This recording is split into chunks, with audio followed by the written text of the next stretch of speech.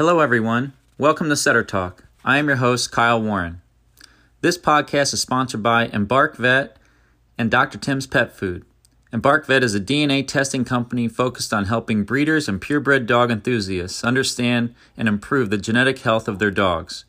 Embark's DNA test provides a comprehensive assessment of your dog's genetic health, genetic diversity, and physical traits.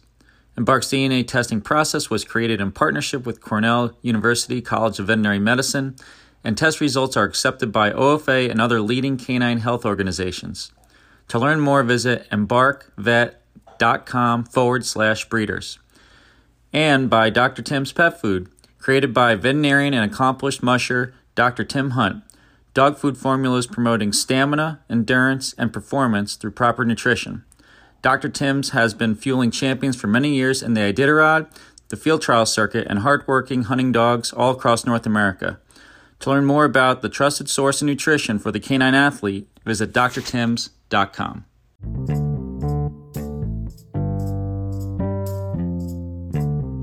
Hello, everyone. Thanks for joining us today. This is Setter Talk. I'm your host, Kyle Warren. Our guest today is Tyler Sladen. Tyler's an avid hunter and falconer. Tyler, welcome to the show. Thank you. Why don't you just tell our audience a little bit about your upland life and background, and then we'll dive right into a bunch of fun stuff. So I live down in the Southwest. I run a mixed pack of a lot of dogs.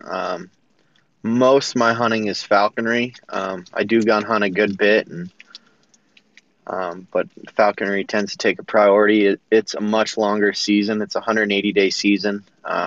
Obviously, with a 180-day season, the limits and your daily bag limits are reduced to accommodate and kind of make it fair. But that's a long season, and it requires a decent pack of dogs to make it all the way through, especially when you're running literally every day. So right now I've got 2 Irish setters, 3 English setters, 3 Vizslas, a cocker, and a yag. So that's what I'm working with right now. Very cool. And you have one hawk currently to handle all those dogs, huh? Yeah, and 1 goshawk. Yeah. I don't know how I forgot him. He's the most important element of that.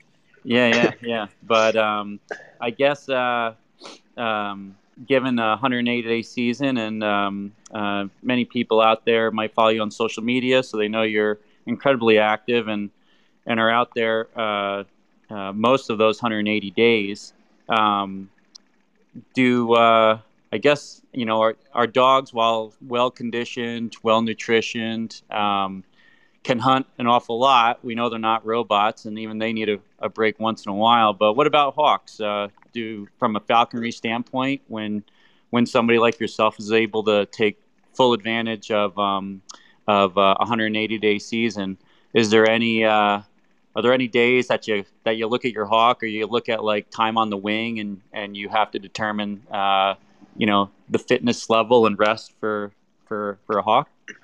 No, and that's kind of the cool thing with falconry, and it becomes like a self-rewarding behavior. Is the more you do it, the better your bird gets, and you have to think. Even in my case, where on average I do fly at least 160 out of those 180 days, and sometimes my 180 days ends March 1st, but I can go to other states where their 180 days ends March 31st. So I do try to get that full 180 days, and the bird just keeps getting better. Even when flown that much, I don't even touch what a wild bird can do on its own, and what a wild bird has to go through on its own. Granted, the setups and scenarios are completely different for a wild bird. Like a wild goshawk is never gonna catch 200 quail on its own. It's just they're more opportunists, and they're gonna have to hunt in stealthy ways. Whereas in a falconry sense, he's sitting on my glove, the dog goes on point, the quail come up, and he pursues them in an honest drag race, essentially. Whereas in the wild, the quail is not going to get up in the air with a hawk like that. It's just they're not that naive. Yeah. Sure. So, I mean, I've seen many videos of yours over the last several years, but could you just explain to everybody in terms of so your bird is kind of harnessed on your arm or in flight based on when during the process of the hunt. Do you keep them tethered with you until the dogs are on point and then release, or do you wait until there's a flush? What's the classic dynamic for the species you hunt and how your scenario plays out?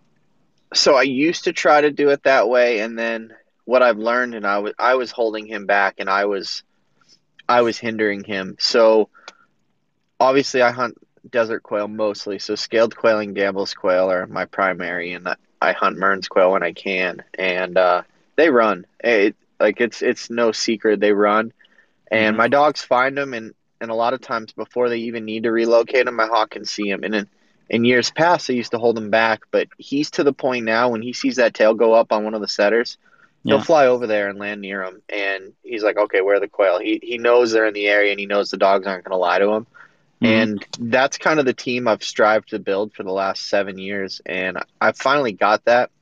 And at first, I used to get annoyed because it's very easy to fall down the rabbit hole of romanticized falconry, where you have this perfect picture in your head where you're going to walk in and flush, and he's going to catch it on the rise, and it almost never goes that way. What he has learned to do is he'll fly over to the dogs on point, and then he'll pitch up, get like 60 feet in the air sometimes, and kind of hover there, Yeah. and then I'll verbally release my cocker or my Vizsla, and they will flush, and the hawk will fold up and then begin a drag race on quail. And it's become a whole new type of hunting quail that I didn't even know existed until I had the bird that Yeah. kind of showed me it could be done that way. Yeah, yeah, and that's awesome. I've never had the pleasure of hunting with anybody that does falconry on upland birds, and I'm up here in dense forest, but I certainly have had a lifetime of hawks outsmarting me with my racing pigeons, being a fourth generation pigeon racer. And I've had my handful of experiences in the woods where they're perched up somewheres in a tree. They probably already know those birds are there, just waiting for them to move so they can drop on them. And the dogs go on point. I get a flush. I shoot the bird, and the hawk's on the bird before the dog or me can get over there.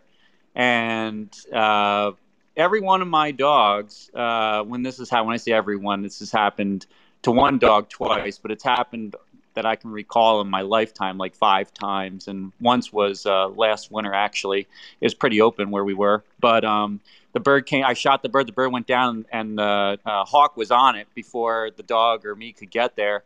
And the dog was, trotting right over to where the bird was. That hawk came down, and the dog just stopped. Didn't didn't know what to think. I mean, it never had seen that before, and it was one of my most cautious dogs. But tell us a little bit about, you got a big pack of dogs. Obviously, there's certain breeds that have a history with falconry more than others. Obviously, any really good dog that's has some caution, is intelligent, I always imagine, can learn to work well with a hawk. But tell us a little bit about the respect that's given, or the respect that you need to help a dog have for your hawk once it gets.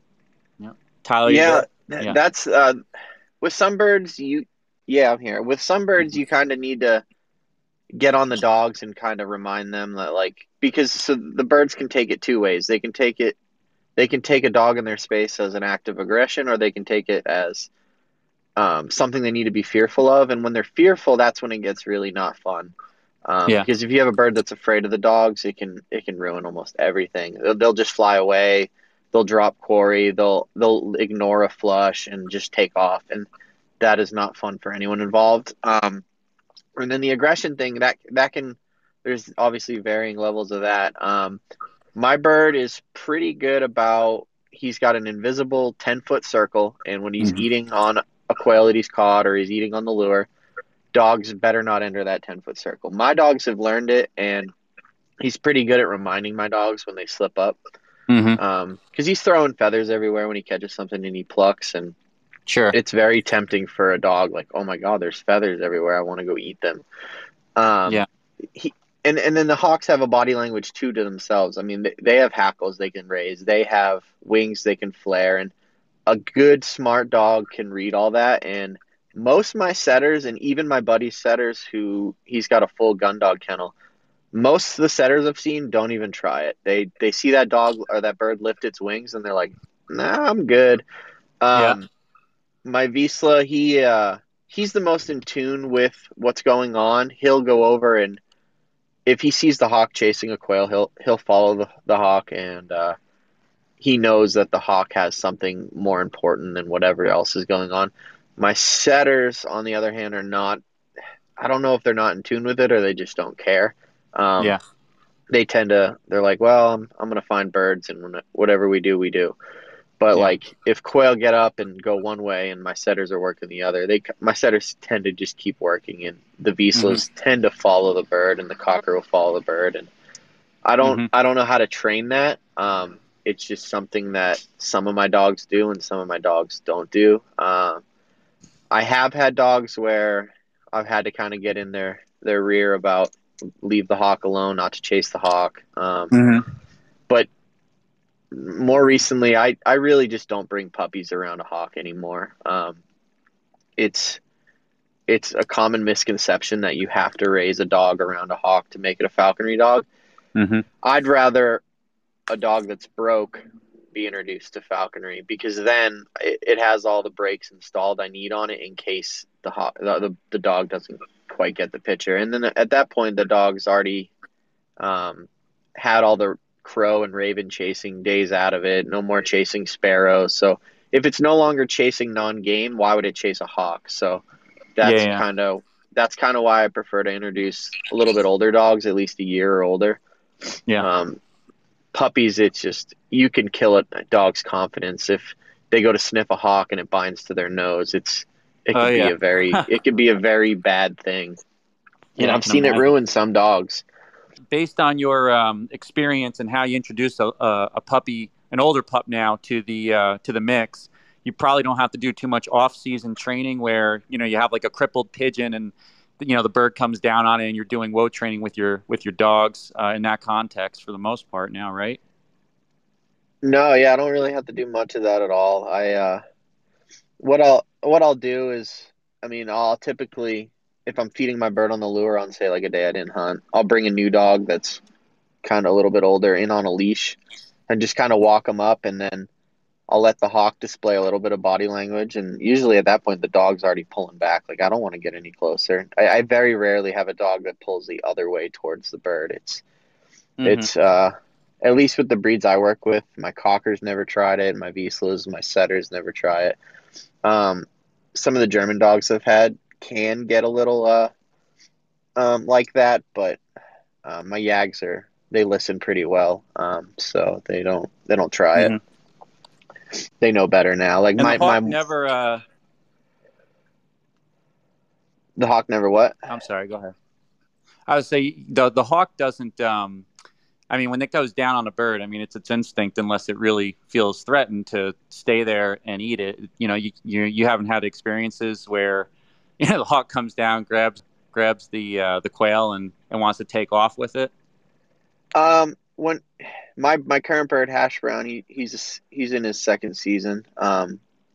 He used to, when he was younger. He used to just typically, he wouldn't go too far. He would like, if he caught it in the air, he would fly like, I don't know, like 80 yards with it, and then find like a secluded bush that he could crawl into with it, and he felt safer in that. But that wasn't just him hiding from the dogs. That's him hiding from ravens and other hawks and owls and stuff that are out there, because those are definitely a concern too. Um, and then unfortunately, like I live in Albuquerque, there's a lot of dog walkers in the desert that come up on me while hunting, and then there's also feral dogs that do appear from time to time, and they're honestly the worst thing to run into is feral dogs. They're not fun. So I'm Yeah. kind of glad he can carry a quail if he needs to. He knows he can read a dog's body language too. Like if a dog's staring at them, I mean that's a display of threat. Like anytime you stare at anything, Yeah. especially in the animal world, I mean you're either trying to pick a fight or something else. And so hawks know when a dog is staring at them with like bated breath that like, okay, this dog is up to something, you know. Yeah. My Yeah. if you look at a lot of my photos, you look at the dogs and look at the hawk. Most of the time, the dogs aren't even looking at the hawk, and it's because they know better. Uh-huh. Um, Uh-huh. The world of apex predators, right? oh yeah, Um, totally. It's, I mean, yeah. even when you like, if I was to hand you my bird to hold, he'd be cool with it. But if you started to stare in his eyes, he's gonna start to get uncomfortable and a little bit of nervy, and it's just how they work and how they're wired.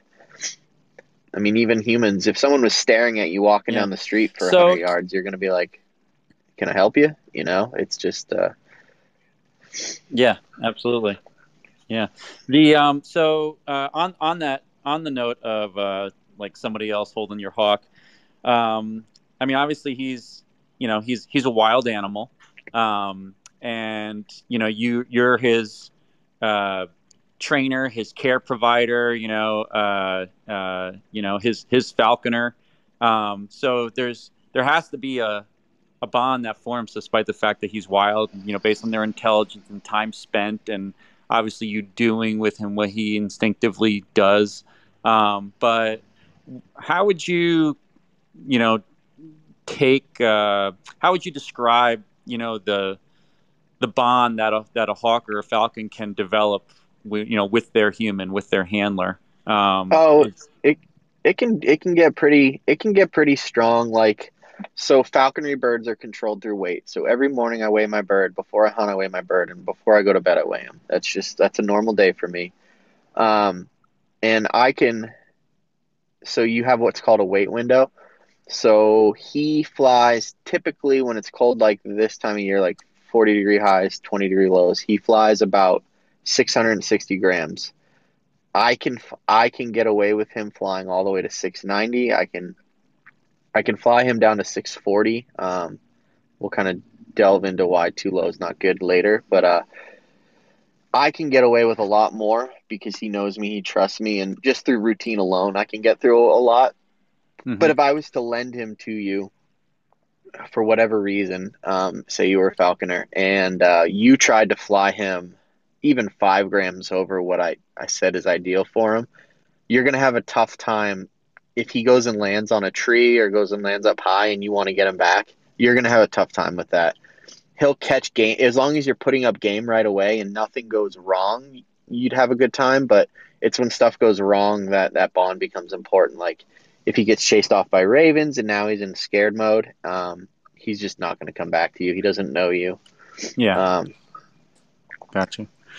Yeah. I mean, I'm sure we could talk for, days and days about the depth of falconry, because like a lot of things with animals, it's both a science and an art. And when we look at the aspect of that bond, uh, do people ever fly more than one hawk at a time, or that would be kind of counterproductive? You hunt a species where you might have lots of birds go up, um, and I haven't heard or necessarily seen that, but just curious if that's something that's ever done. so that is called cast flying. Cast flying is two or more birds flown in like harmony. Um, it is typically done with Harris hawks a lot all over the world, because they do that naturally in the wild. Harris hawks Yep. they call them wolves of the sky. They fly in groups. Um, so all across the country, they're probably the most common bird you'll see in falconry, believe it or not. It's because, say I had a Harris and you had a Harris, we could go fly our hawks at the same time, and it's no longer you watching my bird or me watching yours. Obviously, the birds have to know each other and have to be raised in the right way to kind of have the social cues to deal with other Harris hawks. Because you can take a Harris hawk and make it antisocial. That is possible as well. Down in Mexico, there's a lot of falconers actually who hunt quail with casts of Harris hawks, and I love watching it because it's just, I mean, the grass is greener always on the other side of the fence. And seeing them catch ocellated quail and Mearns quail and elegant quail and banded quail and masked bobwhite, I'm just like foaming at the mouth because I could go down there and hunt them with my dogs, but I can't bring my bird. That's the thing that kind of sucks with falconry is bringing the bird. It becomes a whole new thing. Sometimes they'll open up the port and we can bring our birds to Canada sometimes. But it's like kind of a rare occasion. Mexico doesn't do it that I know of. And it's not so much us bringing birds into Mexico, it's us bringing birds back here. It's our own regulations that shoot us in the foot. Huh. Yeah, I you mentioned Harris Hawks and my highly respected nemesis with my pigeon life and career.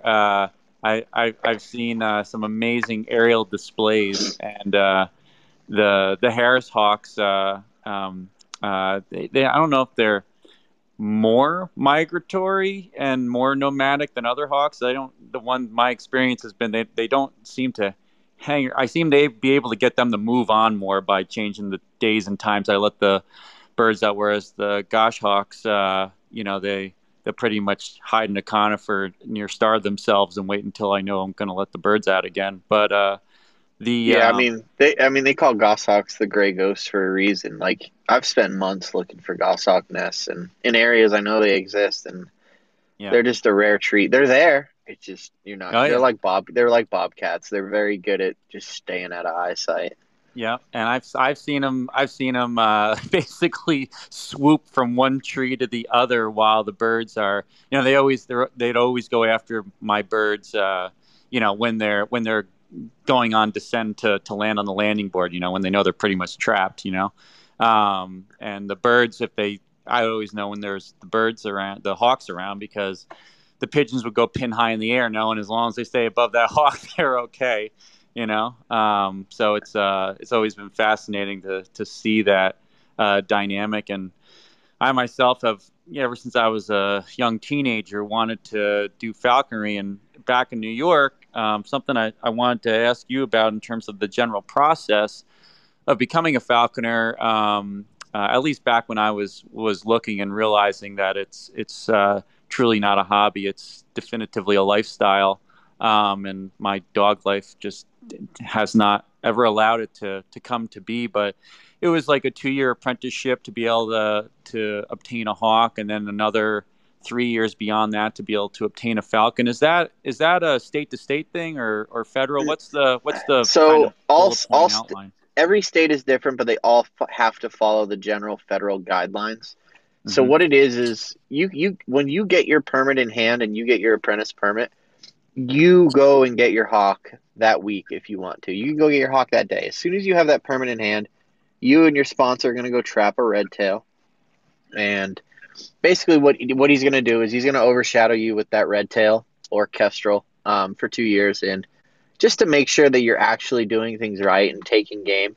Because, that's the goal of falconry, is not to have this pet wild hawk, it's to catch game. So once your sponsor witnesses or notices that you're taking wild game with a wild taken raptor, he then signs off. And then when your 2 years is up, then you can kind of move into other birds like goshawks, Cooper's hawks, whatever you want, peregrines. So that's why it's written that way, and that's why it is that way. So if you were to go take your test tomorrow, build your muse, which is basically like a pigeon loft for hawks. Obviously there's a lot that's different, but it's an 8x8x8 structure that Game and Fish comes and inspects, and once the inspection's complete, they sign off and you get your permit, and then you and your sponsor would go trap a bird together. So theoretically, you can have it all done within 2-3 weeks. Obviously, there's studying to pass your test, but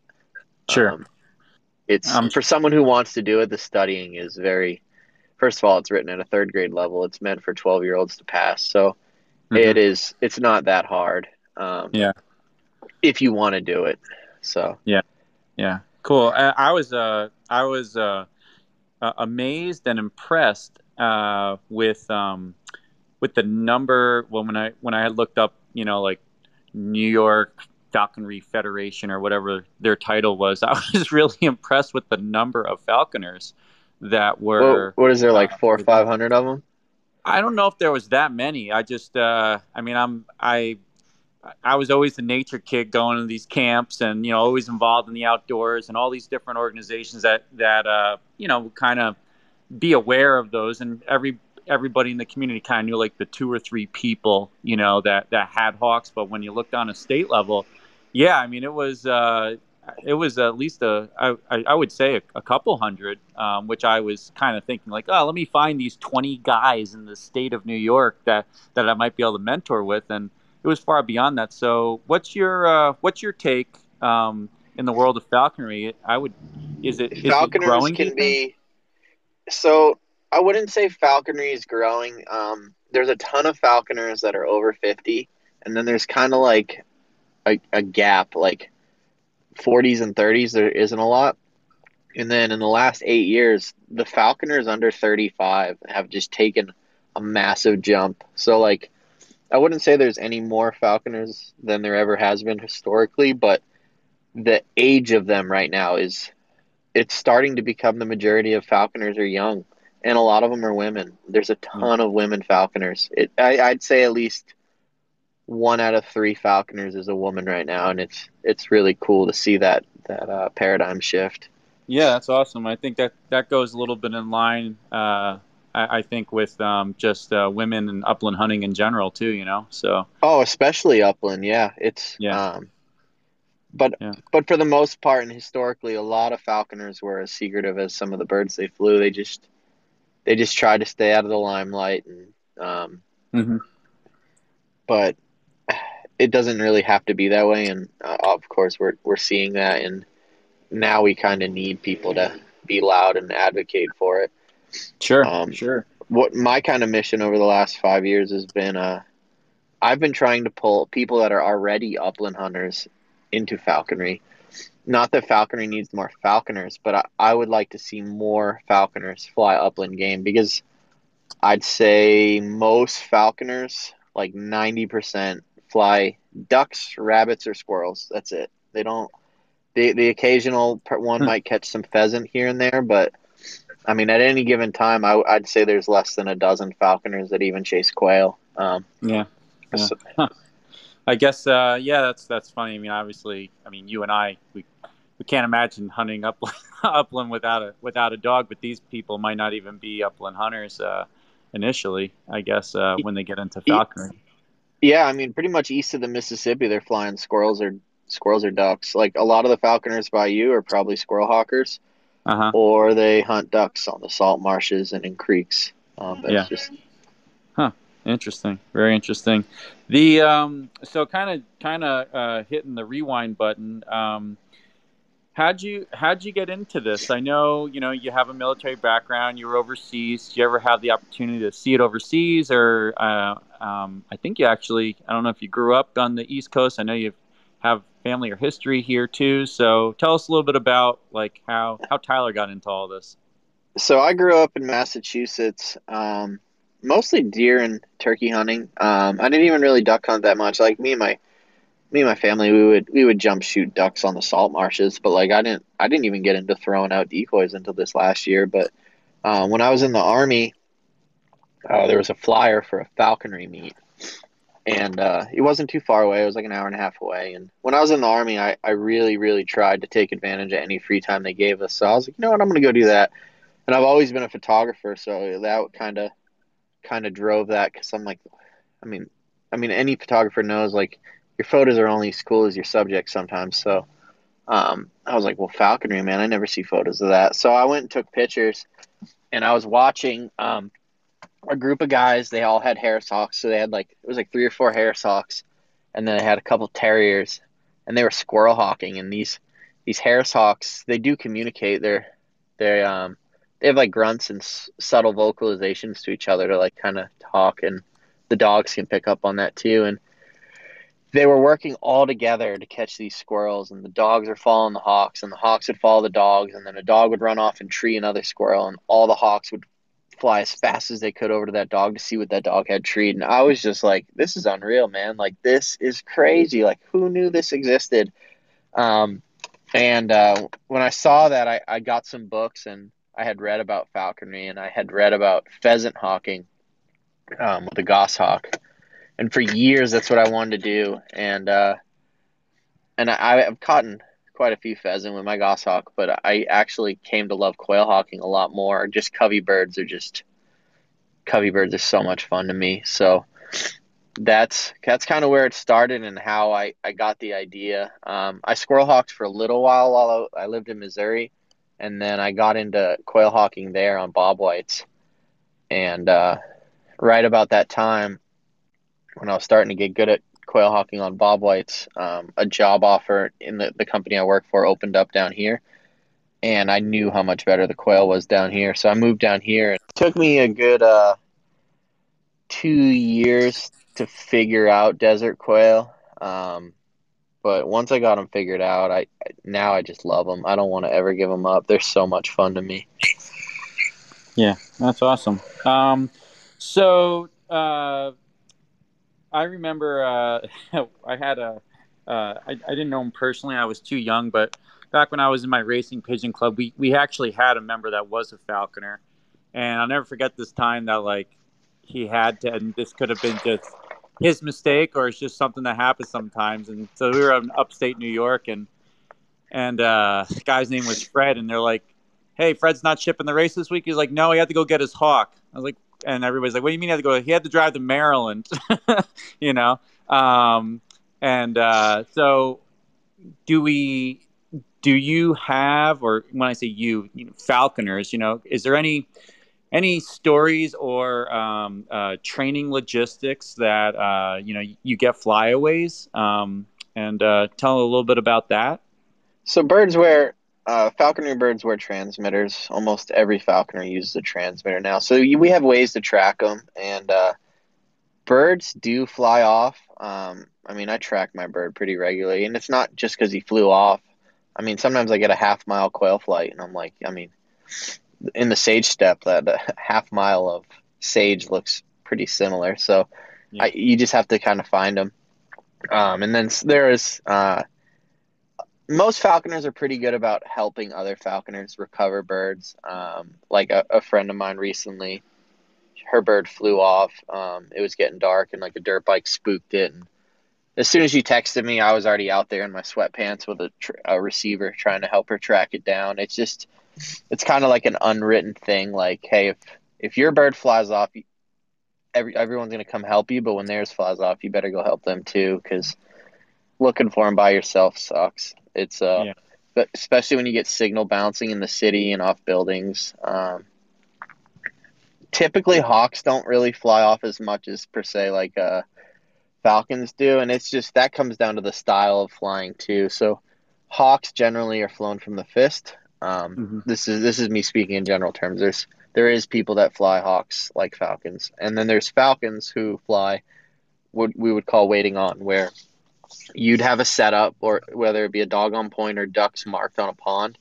You'd unhood that falcon, and that falcon would climb 500, 1,000, 1,500 feet above you, and then you would run in and flush whatever it was, and they would stoop out of their elevation at a really high speed and hit it and kill it or bind to it, and then kill it on the ground.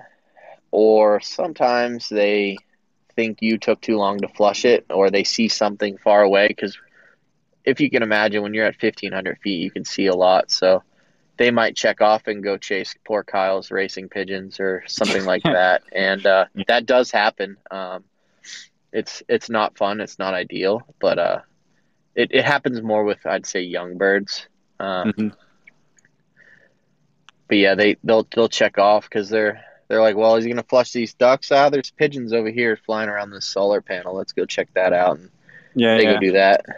Yeah. So I mean, there's clearly a matter of training in regards to the hawk learning, that you're a team, and with the dogs that you're a team. But as you just described, at the end of the day, they're still a wild animal, and they're looking for food.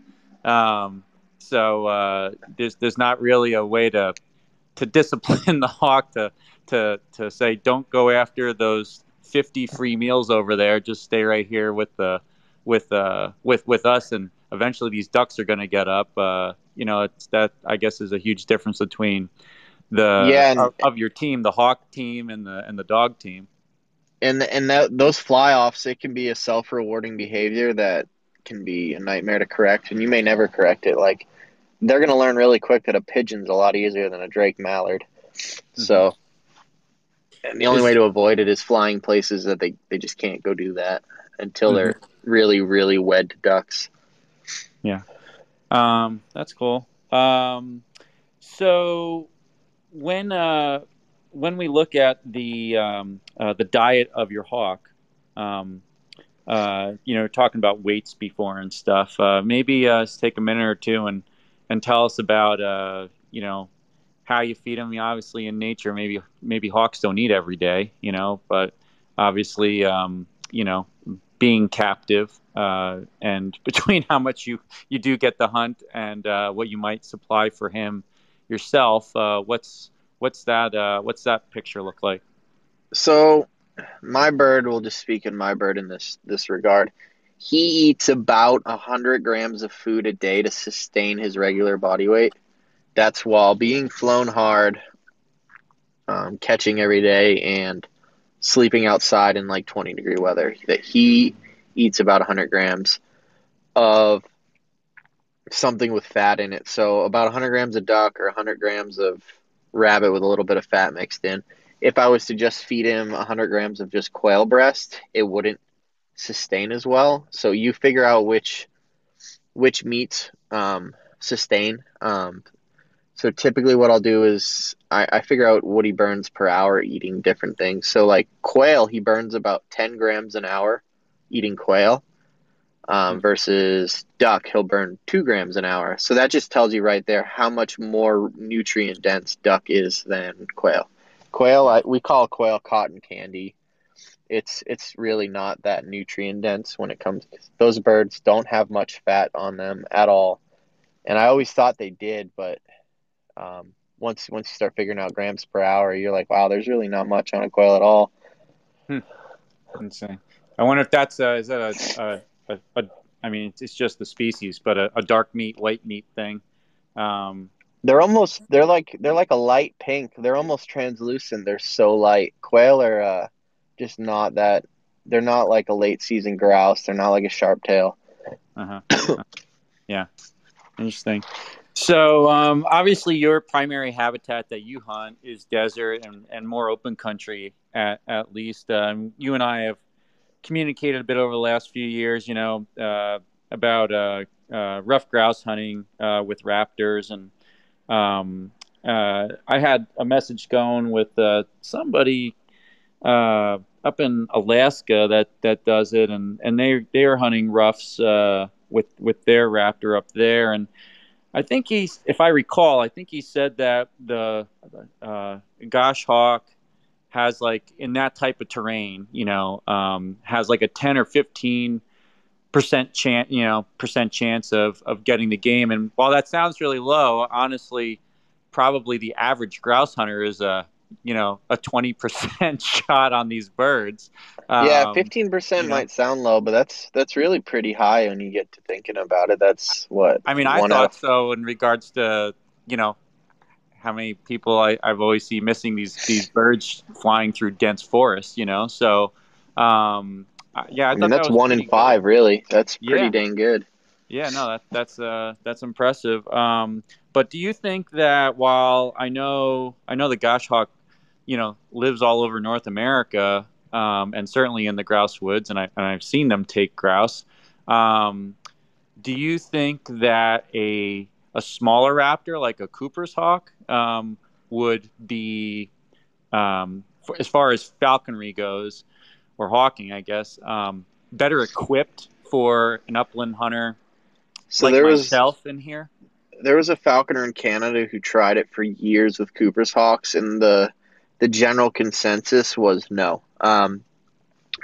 So grouse are very slippery. Anyone who's held a grouse in their hand knows those feathers just fall off them That's a defense mechanism. And what it is when hawks go to grab, they're grabbing feathers. And when they pull feathers, they didn't get anything and that grouse got away. And those feathers will come right back. They'll grow back in a couple weeks.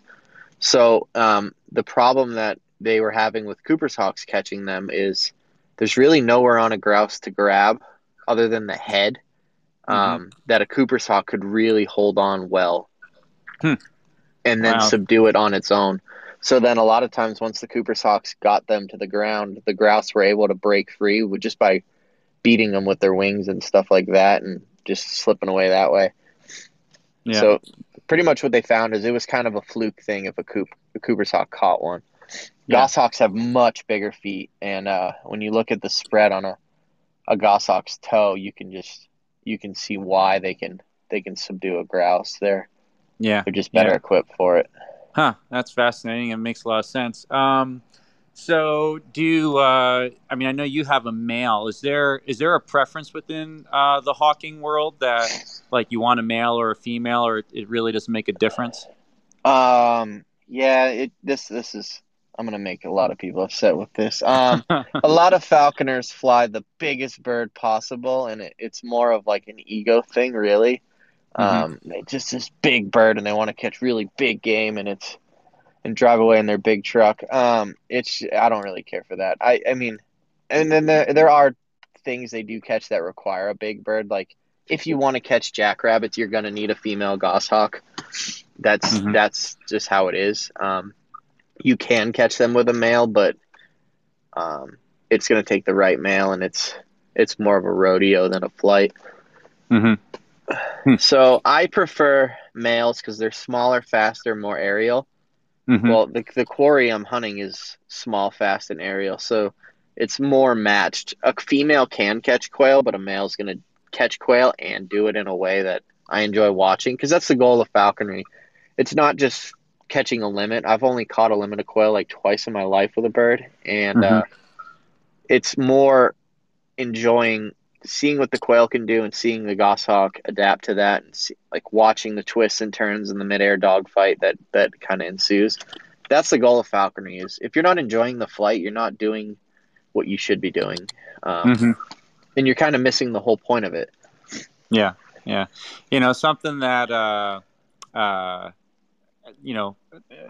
here, a lot of people will run their dogs with beepers, and I have seen,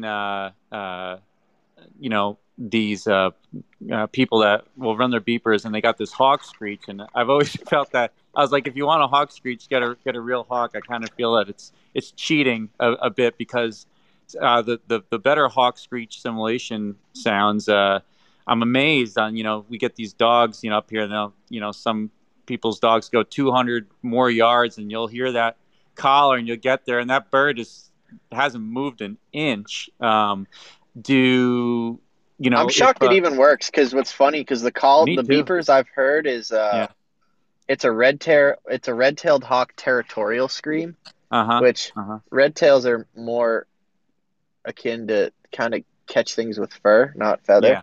Yeah. And then they're using a territorial scream too. So like when a red tail's screaming that scream, it's because they're fighting with another bird over territory. It's not because they're trying to scare the crap out of their food. I don't know. I think the one that I heard that that at least sounds like a hawk. Some of these things just sound like robotic sounds, But there's the older Lovett's collar is what I know. Some guys that I know that have ran it on the hawk screech, and it works. Whether or not it actually is communicating to another hawk would identify it as a hawk or not, I have no idea. But I've been wildly impressed with how birds up here in this area particularly, they really run sometimes hundreds of yards, and man, I've seen those dogs with and without those beepers that have a big range really hold those birds pretty tight. But if you're working we'll say a gauche hawk, your hawk, up here, I know you said Kira has been up to Wisconsin. I don't know if you've had the opportunity to do it yet or not, but how do you see your Northwoods hunt going with hash brown in terms of, him staying on your arm in that situation? Or I've literally seen these gouge hawks like eyeing my birds and planning their attack by like tree hopping, as you go through the woods. See, that's what's going to be hard for us. My bird's not even used to dealing with trees. Yeah. So I don't know if he's just going to land up in a tree and kind of wait for I'm probably going to have to hold him until we get a bird pointed. Mm-hmm. And hopefully it doesn't take too long. Yeah, it'll be a learning curve. Yeah. Yeah, it's going to be a learning curve. Now, if it's like young aspen cuts, I don't see him landing in a young aspen. But if it's like mature trees, he's going to want to go land in them. It's just hardwired into him. Yeah. But I do think that if everything can go right and he's in a good mood and I got to walk in and flush one, I think he'd have pretty good success just because there's really not much places a ruffed grouse can go that a goshawk cannot. Like quail can cut through bushes and go down little like holes, but a ruffed grouse is very similar in size to him, so I just don't see it evading him on the ground. It's going to either have to outfly him or it's not going to get away at all. Yeah, and they usually, most of the time, later season, certainly, if you got your younger cuts, they can get up and over and they'll sail pretty far. But most of the time, you're talking, a 30 to 60 yard burst that's staying, 10 to 20 feet tops before the bird drops down again in this cover. And I don't know, be interesting. We got to make that happen so we can see what actually does happen. Yeah, I'm really curious to see. Who knows? It might be my new favorite thing. Obviously, you couldn't get a more natural quarry for a native bird. Yeah. Ruffed grouse with goshawks. Anyone who's been to a goshawk nest in their life has found either blue grouse or ruffed grouse feathers. It just they do eat them. Well, like I said, 5 times in my ruffed grouse hunting career, I've had the hawk take the bird, either hit it in flight or be right on it right after I shot it. And obviously those birds were camped out, staked out, knowing those birds were around, just waiting for the opportunity because they came out of a tree somewhere, and we're on it, super quickly. So, and I've had, where I grew up, we had a few pigeon lofts on my road, and I remember riding my bike down the road, and it very wooded. Everybody had several acres, and it's all wooded, small yards, and we all had the pigeon lofts back off the road on the wooded side, and you literally see these hawks, just like coasting, like almost like you think like flying squirrels going from tree to tree. These were hardwoods; they weren't as dense as like what we have with these aspen up here, but they would just coast and just kind of check the status on these pigeon lofts through the trees. So I kind of have this, again, it's romantic, but I have this romantic vision that the hawk is kind of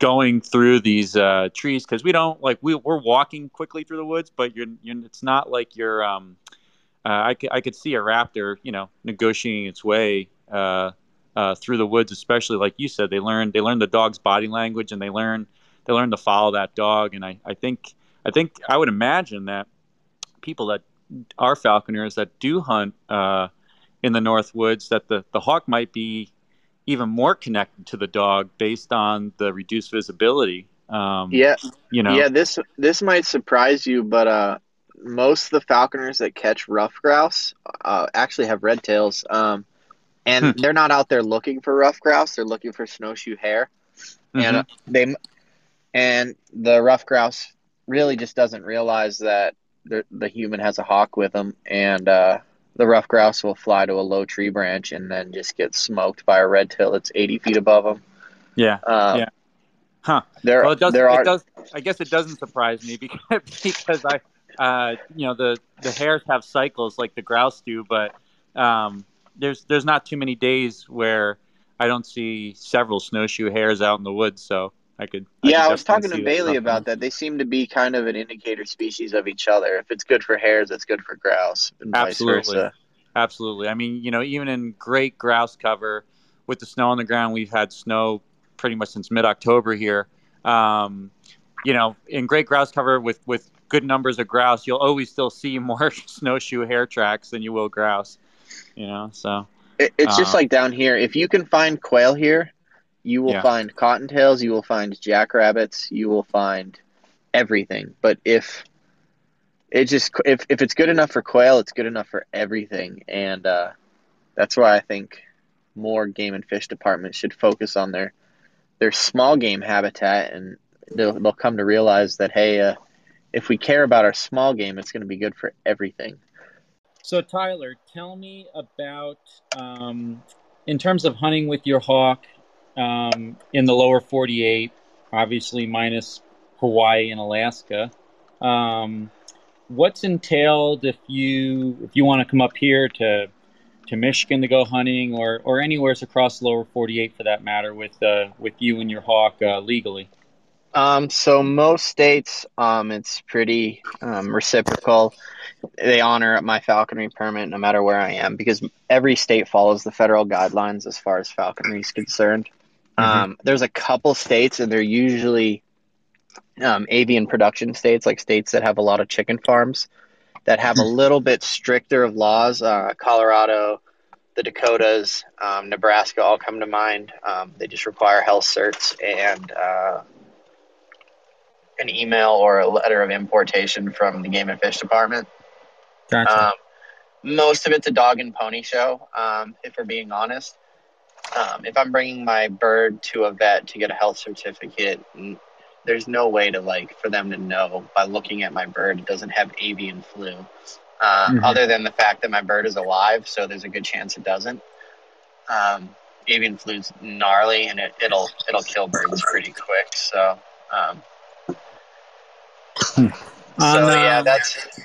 that's why that is. But for me to go to Michigan, I would just need to buy a small game license, an upland stamp, and just like I was gun hunting. Now, some states have a falconry overlay on their seasons and limits. So even though it's within gun season here to hunt quail, I can only take 6 quail with my bird, but I can go shoot 15, and those limits are in agreement. So I can catch 6 with my bird and then go shoot the remainder to get to 15, but I can't shoot 15 and then go catch 6. That's not how that works. I don't get bonus birds. Gotcha. Yeah, still the same person. Yeah, it's not very clearly stated, but I'm not going to be the one to try and press that issue. And falconry doesn't need negative attention. Most states are really cool. Like for right now, I've got to pick up a dog in Wisconsin in March, and technically their falconry season for upland birds as a whole for falconry goes all the way to March 31st. So I could chase rough grouse. I think the limit's 2 a day or something. It's not full 5, but it's a lot harder. So an extended season makes sense. Sure. So tell me a little bit about. So let's say Hash Brown. He takes down a quail, and I see a lot of pictures of him, kind of mantling the bird, and sometimes he's got his beak in the bird, sometimes he doesn't. But what's what percentage of the bird in general, or birds you give him? How's it work in terms of how much do you get to eat versus Hash Brown when it comes to when you're hunting with your hawk? So the average quail weighs 180 to 220 grams, and that's pretty much true for all 6 species. So what I typically can do is if I give him a leg and a thigh per quail that he catches, it's about all he needs, and then I can keep the remainder. If I need to keep the entire quail intact for, say, taxidermy purposes or whatever, I'll already have something ready for him. Usually it's about 15 to 20 grams, whether it be a piece of a rabbit leg or something like that, and I can get the entire quail. He doesn't start plucking and tearing in usually until I'm within 10 feet. So even though he catches it sometimes 300 to 800 yards away, he'll drag it into a bush and cover it up. And what he's doing is he's waiting for a safe moment where there's no ravens overhead, no red tails, eagles, etc., and he feels 100% safe. And usually he doesn't feel 100% safe until I'm there. He's eaten next to me his whole life, so that's just when he chooses to eat. Is there a difference between, we'll say, a captive hawk like him? Obviously, he gets if you guys happen to not catch something, it's not like you go home and you don't feed him, right? So say a hawk that is living out in the wild and is starving, might they be tearing into that bird much more quickly? I certainly feel... Absolutely. If I was flying a wild trap bird, in falconry, you hear them referred to as passage birds because they're trapped in their passage year.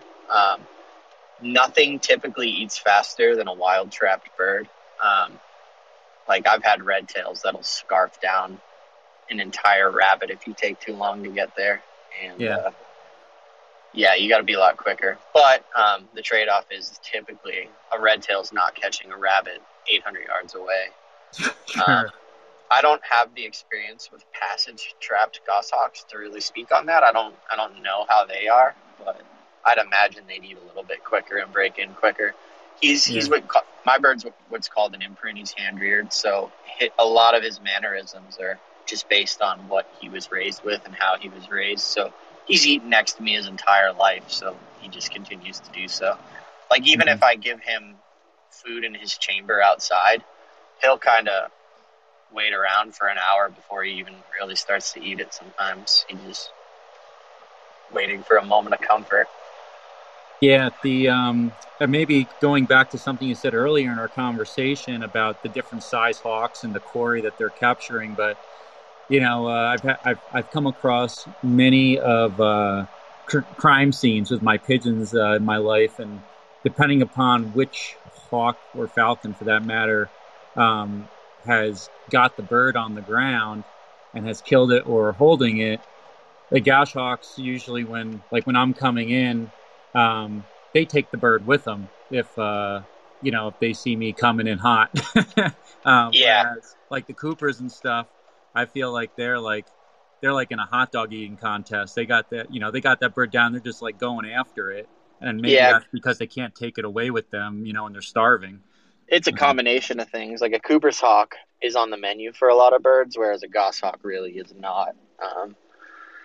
Same thing with like a red tail.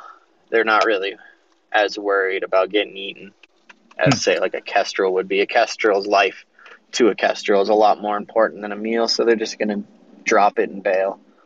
Sure. So of all these raptors that basically you could put on your falconry permit, what birds are on your bucket list that you haven't had the opportunity to handle or own at this point?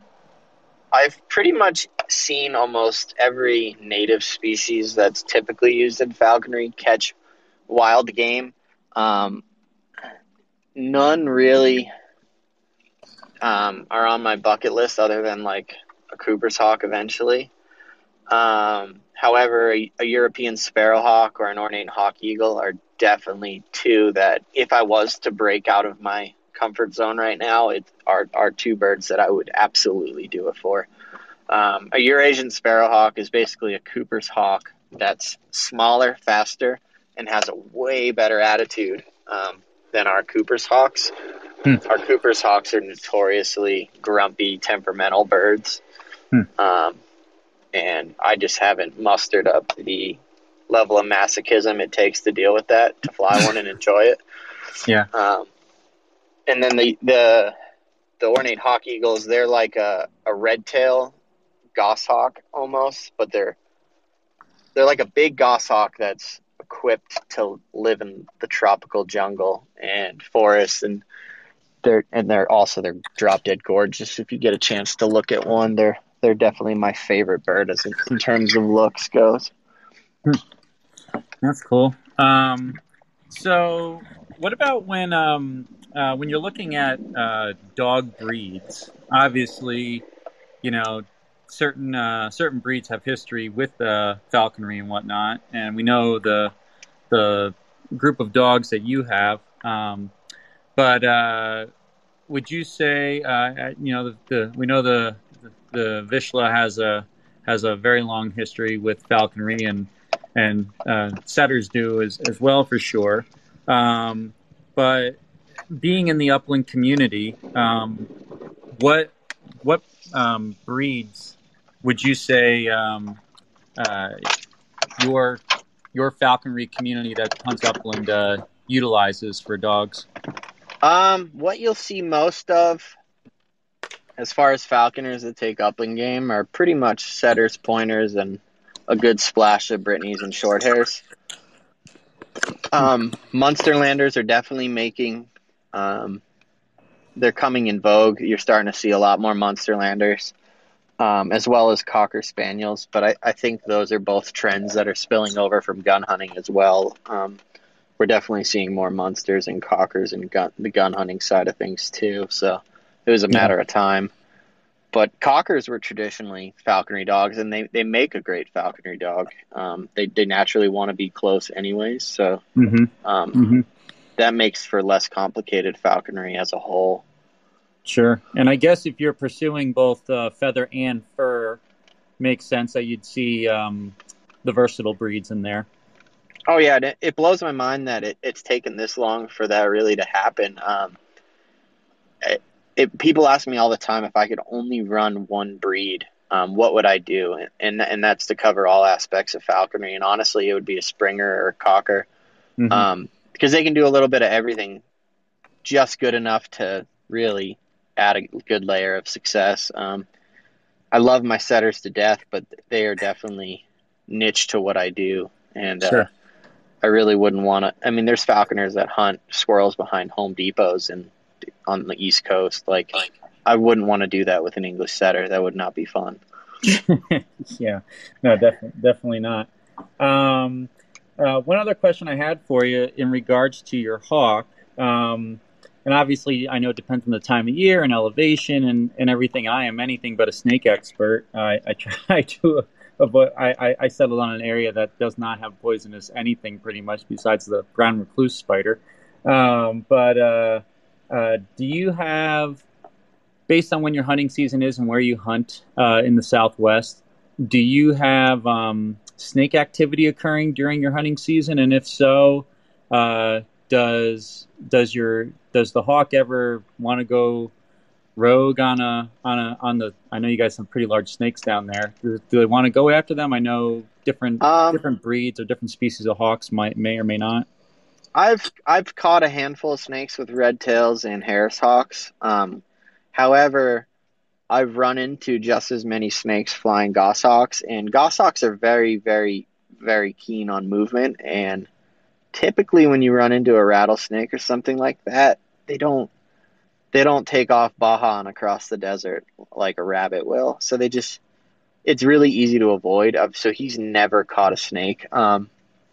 I've found a couple rattlesnakes while out with him, and his baby bird year, his brown bird year, we were out there hunting early September. So yeah, we definitely ran into more snakes than I was used to. The dogs I run I do a pretty good job keeping them snake broke, and we tend to avoid issues. My dogs definitely know what that rattle noise means. So yeah, and I would imagine also probably more. Goshawks living in the wild would be more inclined to go after a snake than, well-fed hash brown. Yeah, I don't know how much, but I mean, typically in the warm months, they're living above 7,000 feet, so I don't really know how much snakes they're really running into. Yeah, right. Huh, interesting. Well, Tyler, been a wealth of information. It's been a lot of fun getting to talk to a falconer that hunts upland and has a gang of dogs, including a bunch of setters, and it's been really great, and I really appreciate your time today. And anybody that wants to get in touch with you about falconry, or photography for upland or falcons as well, how would they contact you? You can find me on Instagram. I'm under there under Quailhawk. And then you can just search my name on Facebook.